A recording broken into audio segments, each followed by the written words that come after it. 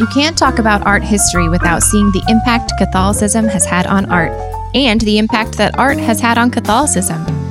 It's time for our monthly art history lesson with Charles and Amanda Shepard from the Fort Wayne Museum of Art. This is Kyle Hyman. I'm here at the Fort Wayne Museum of Art with Charles and Amanda Shepard, here for my monthly art history lesson.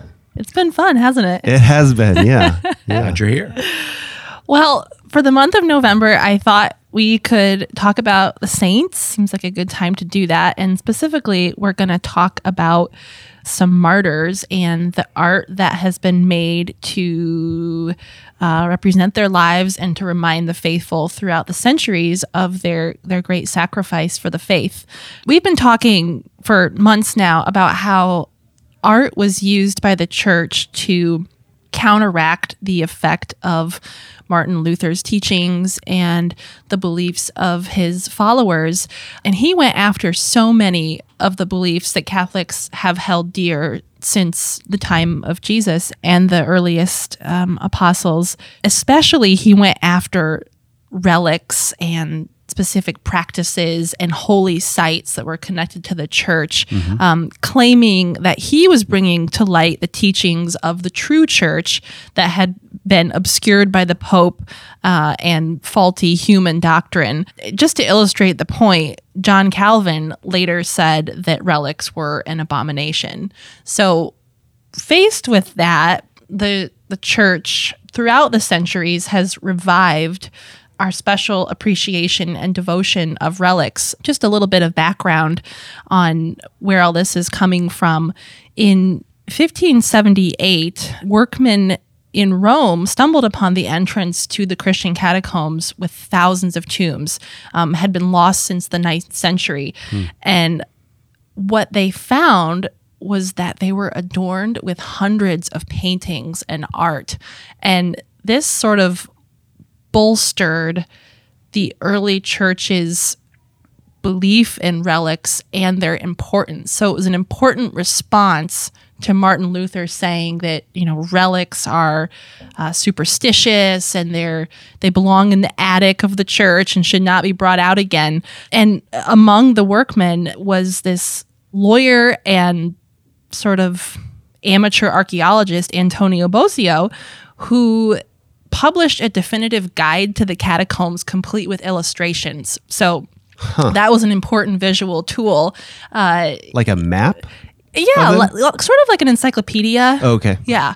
What he found graves that were clustered around martyrs. So the thought is, if I'm buried next to a martyr, that's powerful intercession for our day of judgment. Oh. Yeah. So not that they were martyred together, but that you wanted to be in close proximity. As close as possible. Right. Okay. Right. Yeah. I don't know how many martyrs are actually there, but what he found were that there were these clusters of tombs around martyrs, and many of their tombs were adorned with paintings, illustrations from scripture, including books that were expunged from the Protestant Bible.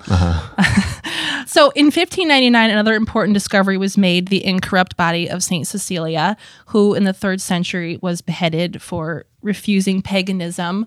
She died a virgin and converted many hundreds even after her attempted beheading. She was beheaded, but the job was botched and she bled for 3 days until she died. So in 1599, her tomb was opened again and her body was found intact. And the artist Stefano Maderno was charged with making a sculpture of Cecilia because Cardinal Paolo Emilio Sfondrato was arranged to have a church built in her honor, and he arranged to have the sculpture placed at the main altar of the church. And we'll describe the sculpture now. It's beautiful life-size marble sculpture modeled on her actual body. And she's laying peacefully in a light robe, except her head is twisted pretty severely, and there's a thin slice mark on her neck to signify how she was killed. But I think the two most important parts of the sculpture are that her arms are outstretched in front of her, and the position of her fingers signify that she died for the faith. Her right hand is outstretched with 3 fingers, which is a symbol for the Trinity. And then her left hand show her index finger and her thumb, which signify to Christ's dual nature of God and man. So this sculpture is in contrast to a lot of the art of the time. It's a lot different than the drama and the high emotion of maybe Caravaggio.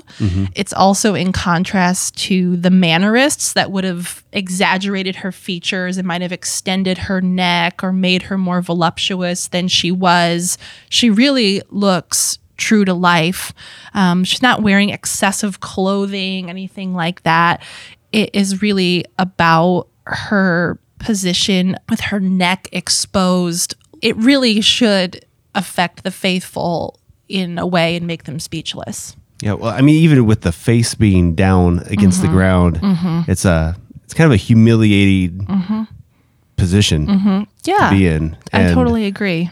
Almost like really knocked down and kicked down and humble. And the selection of this artist, Moderno, is interesting too, because he's only 23 years old and not yet done a major commission, but he's selected because he and his brother, who both grew up in the sculpture workshop of their uncle, and one of the things that the uncle taught was not only that they would have their own work, but they were great copyists of the antiquities. And the younger brother was the better copyist. So when they picked him for this particular commission, they calculated that his skill was twofold. He had his own creativity, but he had his copyist abilities, so that they could tell him, in a sense, this is got to be to convey what we need conveyed, and he could produce that. And as Amanda was suggesting, some turmoil in the art world stylistically at this point, because there'd been a push toward realism over idealism. Realism over beauty is what they said, but essentially, let's get rid of the ideal and make people more normal, whether they're saints or not, but let's bring some normalcy to this such that they're actually heightened realism. And then there's the craziness of upcoming Baroque movement, and within 2 years of Moderno's death, this kind of work wouldn't be made at all anymore. It would be more like Bernini, and you'd wear the shroud would be flying into the air and have 1,000 wrinkles in it, and everything would be overdone to the point exaggeration to the point where, do you really get this? Are you really getting this? And like her face looking up to heaven and being very majestic. Exactly. Exactly. And if you think the way that St. Therese was handled by Bernini, that's exactly the way that was projected. This is a special moment in art history. And as a result, even though he went on to do other great commissions, this is the one piece that made Moderno's reputation. Upon the finishing of this piece, he was immediately elected into the Academy, a head teacher at 24 years old, highly respected. And yet, maybe 10 years later, his star fades because he's not doing the hottest, latest thing. And so in a way, he's unsung. So for him to have done St. Cecilia and her particularly horrible story, and then for him to rise to the moment, capture that, and then disappear himself, is really, it's a poetic moment. And so a lot of the bishops and high-ranking clergy in the church were tasked with reviving the earliest churches with more art, especially in honor of the martyrs. And we'll take just a minute to talk about a painting that is in the Church of Santa Pudenziana. This church is from the 4th century. It is thought to be the earliest place of Christian worship in Rome. And this painting shows the sisters Pracides and Pudenziana, which were baptized by St. Peter. And the painting is the sisters collecting the blood of the martyrs. And so we have 2 sisters who are dressed nicely. They're painted with a lot of life in their face, but they're handling the bodies of martyrs, and they are collecting their relics, and they're actually sort of collecting the blood, mopping it up, and putting it into a well. And the painting goes deep into the background where we see instruments of death on a dark and shadowy hill. Reminds us of Calvary in a way. And we see bodies throughout the landscape.